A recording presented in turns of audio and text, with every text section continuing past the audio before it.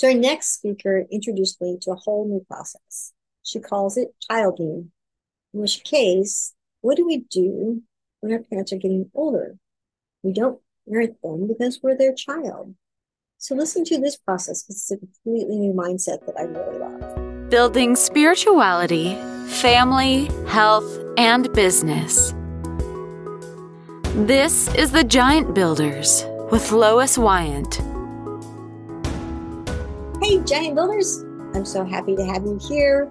I want to let you know that we really, really would love to have you follow us on our social medias. So those links are below.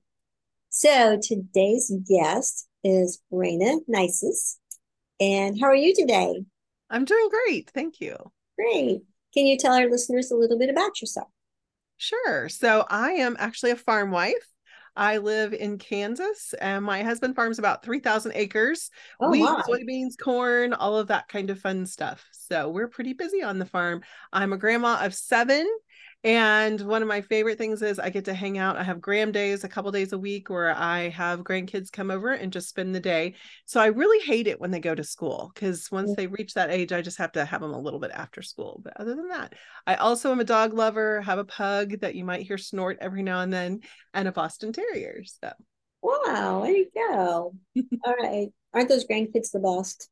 they are the best. Yeah. So tell us, what do you do professionally? So I am actually a certified coach with the International Coach Federation, and I specialize in working with professional women, Christian women who are in a season of caring for their aging parents. I've walked that journey myself, and so I love to be able to come alongside and really just help them take the space and the time to process all that is included in that caregiving, whether it be the logistical things that are happening at that time or the emotional stuff. And so I love to be able to come alongside. So coaching is my favorite thing. I also do professional speaking. I'm a PAC certified trainer, which is ttps knows professional approach to care. So I love to go out and share dementia education as well, and have a podcast and a book as well. So lots of fun things. All right, well, let's walk through this aging process. Can we stop the process? I'm just kidding. We think we can, right? And especially the younger we are, the more sure we are we're not going to ever be like that. So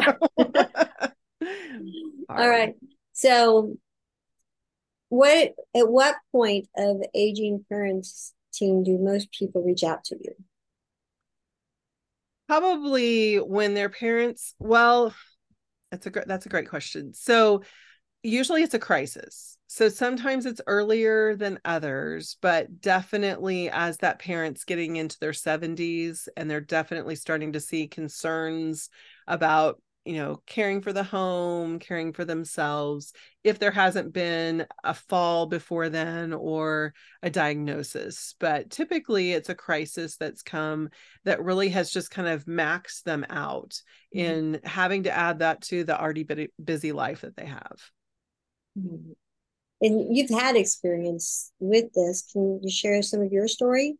Yeah, so mine is different than most in that I was only 16 when my mom was diagnosed with Alzheimer's.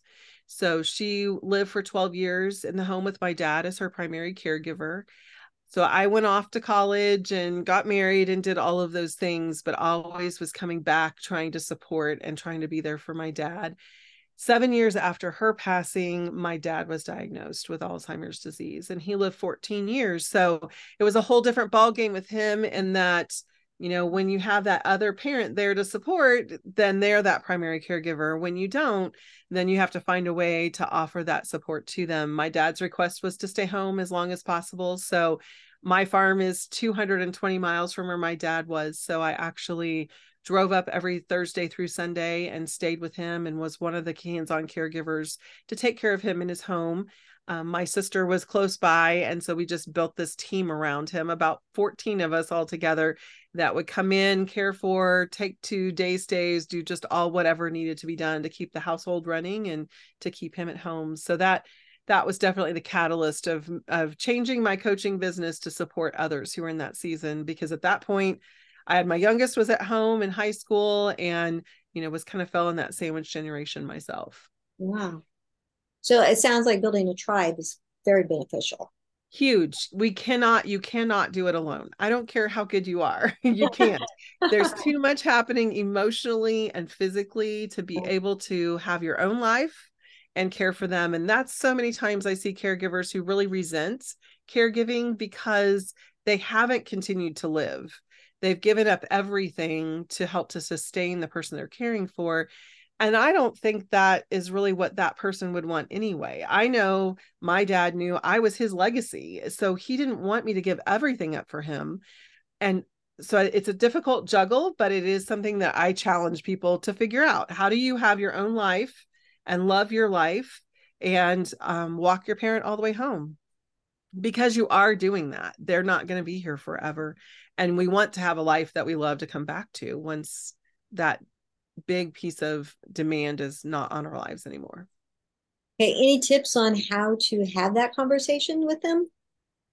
Definitely has to be an ongoing conversation. I think sometimes we psych ourselves up and try to just, cover it all in one period of time. I think it's really helpful to have, when Aunt so and so falls and things change for them, or a friend, or even one of your friends is seeing their parent change.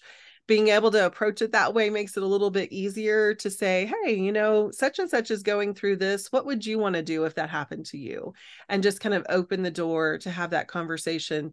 None of us like to talk about our mortality. So I think it's definitely challenging. The more we talk about it, though, I think the easier it becomes to just say, what do you think? What would you like to have happen? I also say, getting the financial things in order is so important, all the legal stuff. I think if we do it ourselves, it's easier to then say to our parents, well, I just met with this lawyer and they were great, really helped us. Just being able to say, I want to know what you want. Mm-hmm. And really asking questions is always more helpful than coming in and trying to direct. So, all right, you've been through the experience where they had dementia. So, is it more complicated to, like, I'm trying to think of one of the questions. Do they change their mind? Do they are you kind of like online with what they still want, or as the dementia or the Alzheimer's sets in? It definitely, their needs change. And so I think the most important thing is knowing your loved one well enough to know what they would want. And that was really how I tried to make every decision was, if dad could still do this for himself, what would he do? Mm. And that again is only through relationships. So we have to spend time with them. We have to invest in that relationship, even in this busy season of life of raising kids and all the other demands. Usually our careers are going well at that point, taking a lot out of us. We can kind of forget that relationship, especially if we don't live close by. But I think the more that we know what they really want and know who they are, it helps us with that. It definitely changes. I think the one thing about dementia is you never know the last time they're going to remember you. You never know the last time they're going to know your name. You can't put these things off. You have to have these conversations as early as you can, and really frequently, to just kind of cover the bases. My dad's request was, I want to be at home as long as possible. Well, that sounded good in the moment, but what does that mean? And when we reached that point, then it was like my sister and I had that conversation. Well, as long as possible. Okay. Financially, he had made arrangements. So his possibility was better than some because we could pay people to come in and help care for. And because of my husband and my situation and my willingness to commit, we were able to do that by being able to compromise and figure some things out together, my sister and I. But it definitely is tricky. And sometimes I hear parents say, don't ever put me in a home. And that's difficult too, because you don't really know what is going to come. So I think it just has to be really understanding that it's probably not going to be one answer or one conversation, but it's going to take time to see how their health changes and evolves and what their needs are, because there are times that needs become more medical, more than family can handle. So Oh, right. Yeah. So, any tips on researching, like if you get to the point where you need to put them in a home, like what to look for, what to avoid?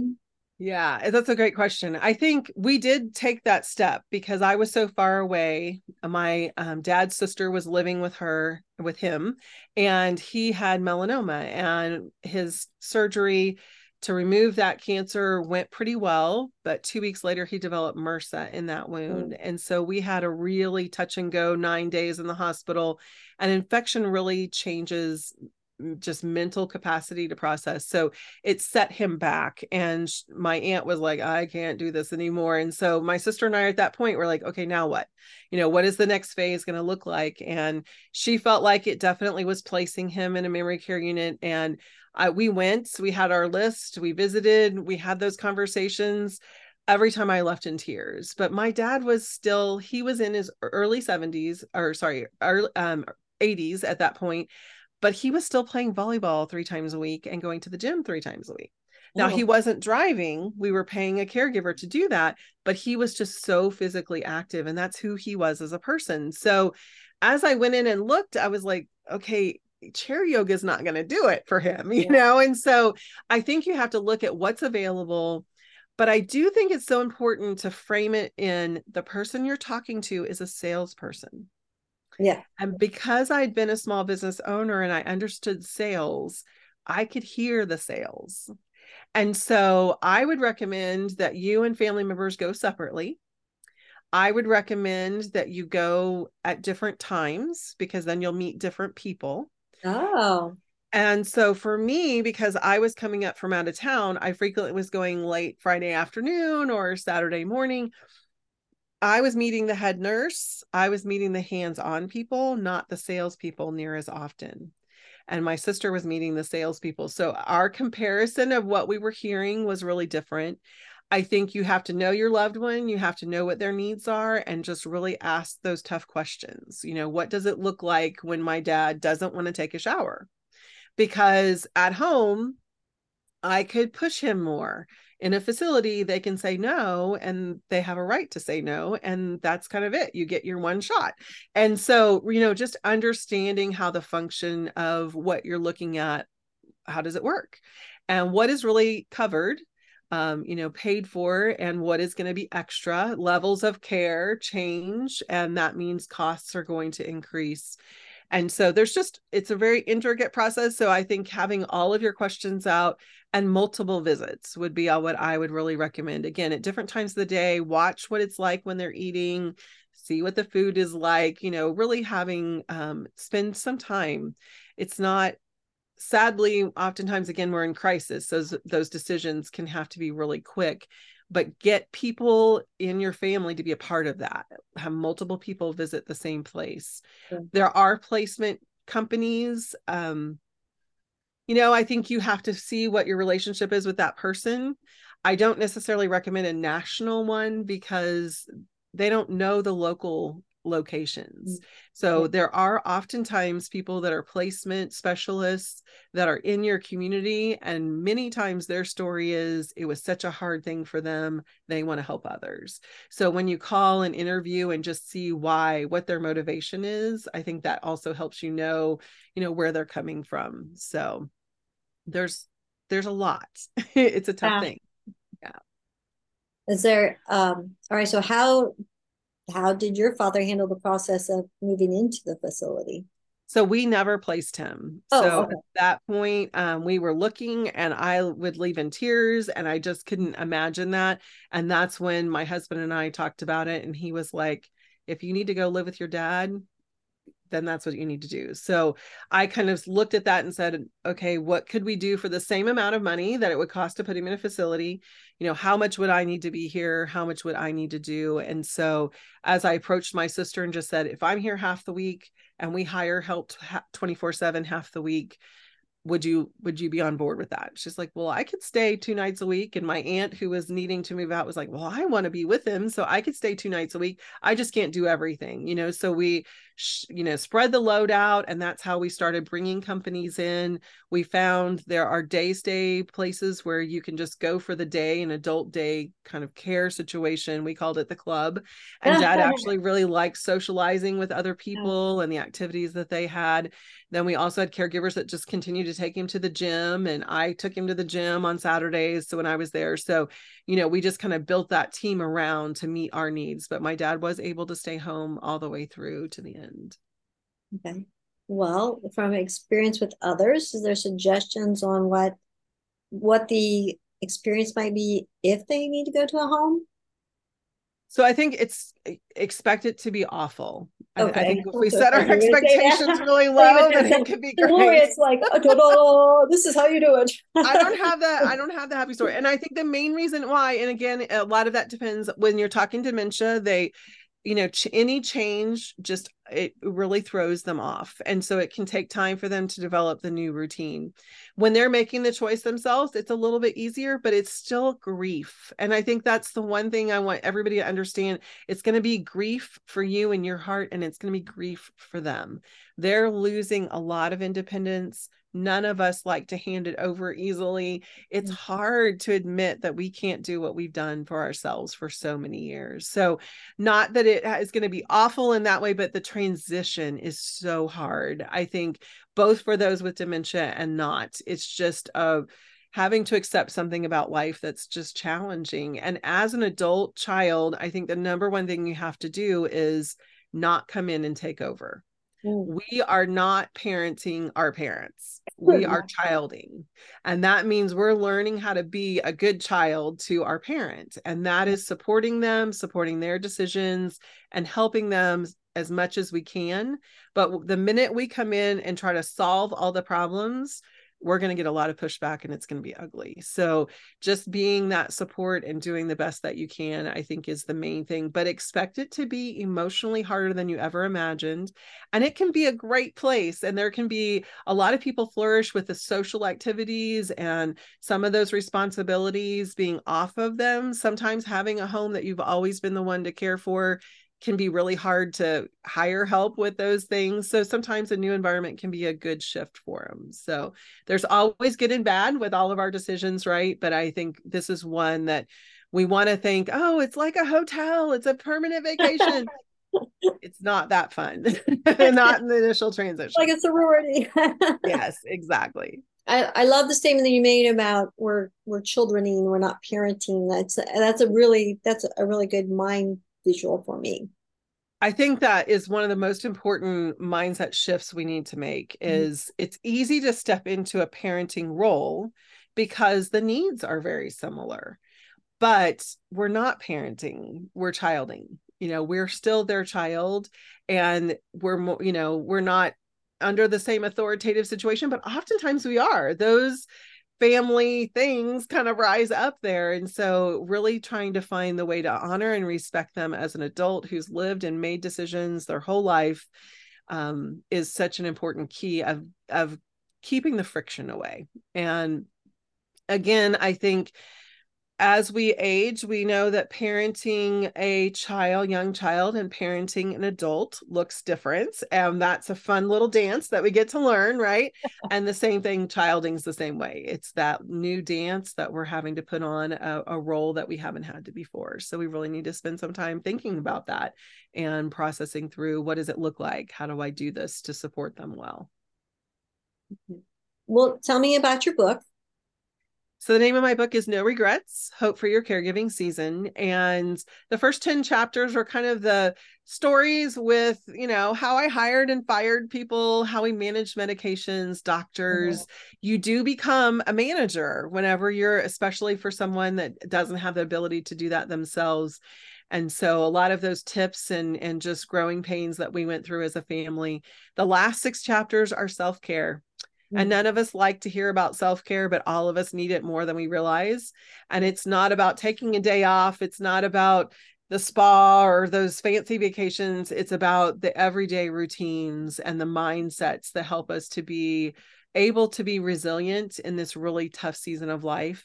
walking our parents home, there isn't probably anything you'll do that's much harder than that, because of the changes of roles and because of the way that parents have always been that person for us. My dad has always been my safe place to land. And so no matter what life threw at me, he was there, and now he's not. And that's hard. Mm-hmm. And making that transition is a difficult journey. So we really have to learn how to take care of ourselves. And we have to make sure that we have that on the radar, because our to-do list grows significantly from taking care of our own home and our own family, our career, to now having another group of needs that are really large. And we really can't do it all. We have to figure out how to let go of some things for this season of life and allow the needs to increase as they need to. And then again, walk back into the life that you love after that season's over. So. Hi. Yeah, I think especially as women, we don't take care of ourselves No. in general. So when extra crises come up or extra to-do list things come up, that would be really hard. Mm-hmm. And we don't anticipate it. I think, I often think of when you have a brand new baby, the whole world stops and they expect you to stop. You've got so many weeks that your body's recovering and you're not sleeping and all of those things. On the other end of that bell curve is walking your loved one all the way home. And it's the demands are very much the same. The bedside, on the bedside waiting, we don't know how long that's going to last. And we need to be better at putting our lives on hold and focusing on that and allowing ourselves the space to grieve and to say goodbye and allow that to be the sacred moment that it is, without guilt, without, missing it. I think missing it would be most tragic, but, really allowing ourselves to understand that we're on a different end of life, and it's hard and it takes a lot to do it. Yeah. Yeah. Wow. Well, thank you so much. That was a lot of great information. I really appreciate that. Well, I appreciate the opportunity to talk about it. I think we don't like to talk about it. We don't like to talk about walking them home, There's so but many we things also that, don't think about how long the journey is or how we're going to handle it. So we've got to be willing to talk more about it for sure. So there's so many things in life that would just be easier if we would just talk about it, just I agree so 100%. many And things even just learn right then. yes. Yes. And even the relationships with our siblings, or if we're an only child, how to build that support around each other. We've got to talk about it. One of the things that I did when I was in town, my dad was at the day stays. I would go to lunch with my sister. My sister and I were not very close before we did this. And now we're best friends. And so not because we're exactly alike, in fact, we're very different, but because we made the effort to really invest in each other and to always consider that we were trying to do the best we could do. And it's a hard situation. So I think investing in those conversations and in those people in our lives, our spouses, all of that, asking for that support is such an important thing. So, Yeah. All right. So I'm going to have your links below and to your sites and your book. And also we'll add your book to our brand new media page. oh, great. So I John, do have a podcast for caregivers as well. okay. So I just want to Okay. plug that in there, because I think so many times as caregivers, we are busy and on the go that we feel really isolated. So my podcast is A Season of Caring. And our goal is just to share stories of hope. So I have former caregivers that are just sharing their stories of who they're caring for and really helping people to see, where their faith can come in, play with that and encourage them in that, because it is so important to look for God in the middle of that really hard space. So, Yeah, I think probably so my father passed away 2020 with COVID. I think probably the thing that worked most for me and my mom was that I take her to BSF, Bible Study Fellowship, every week. So it's getting her in the Word. It's giving us time together in the Word, and yes. I think that's the best thing that we've done. I love that, because it creates that appointment every week, which keeps you engaged, but then it also keeps you centered around the Word, which there's nothing that gives us more hope than the Word. So that's amazing. I love that. Thanks. Okay. All right, Giant Builders. We'll see you next Tuesday. Thank you for listening. This has been The Giant Builders with Lois Wyant.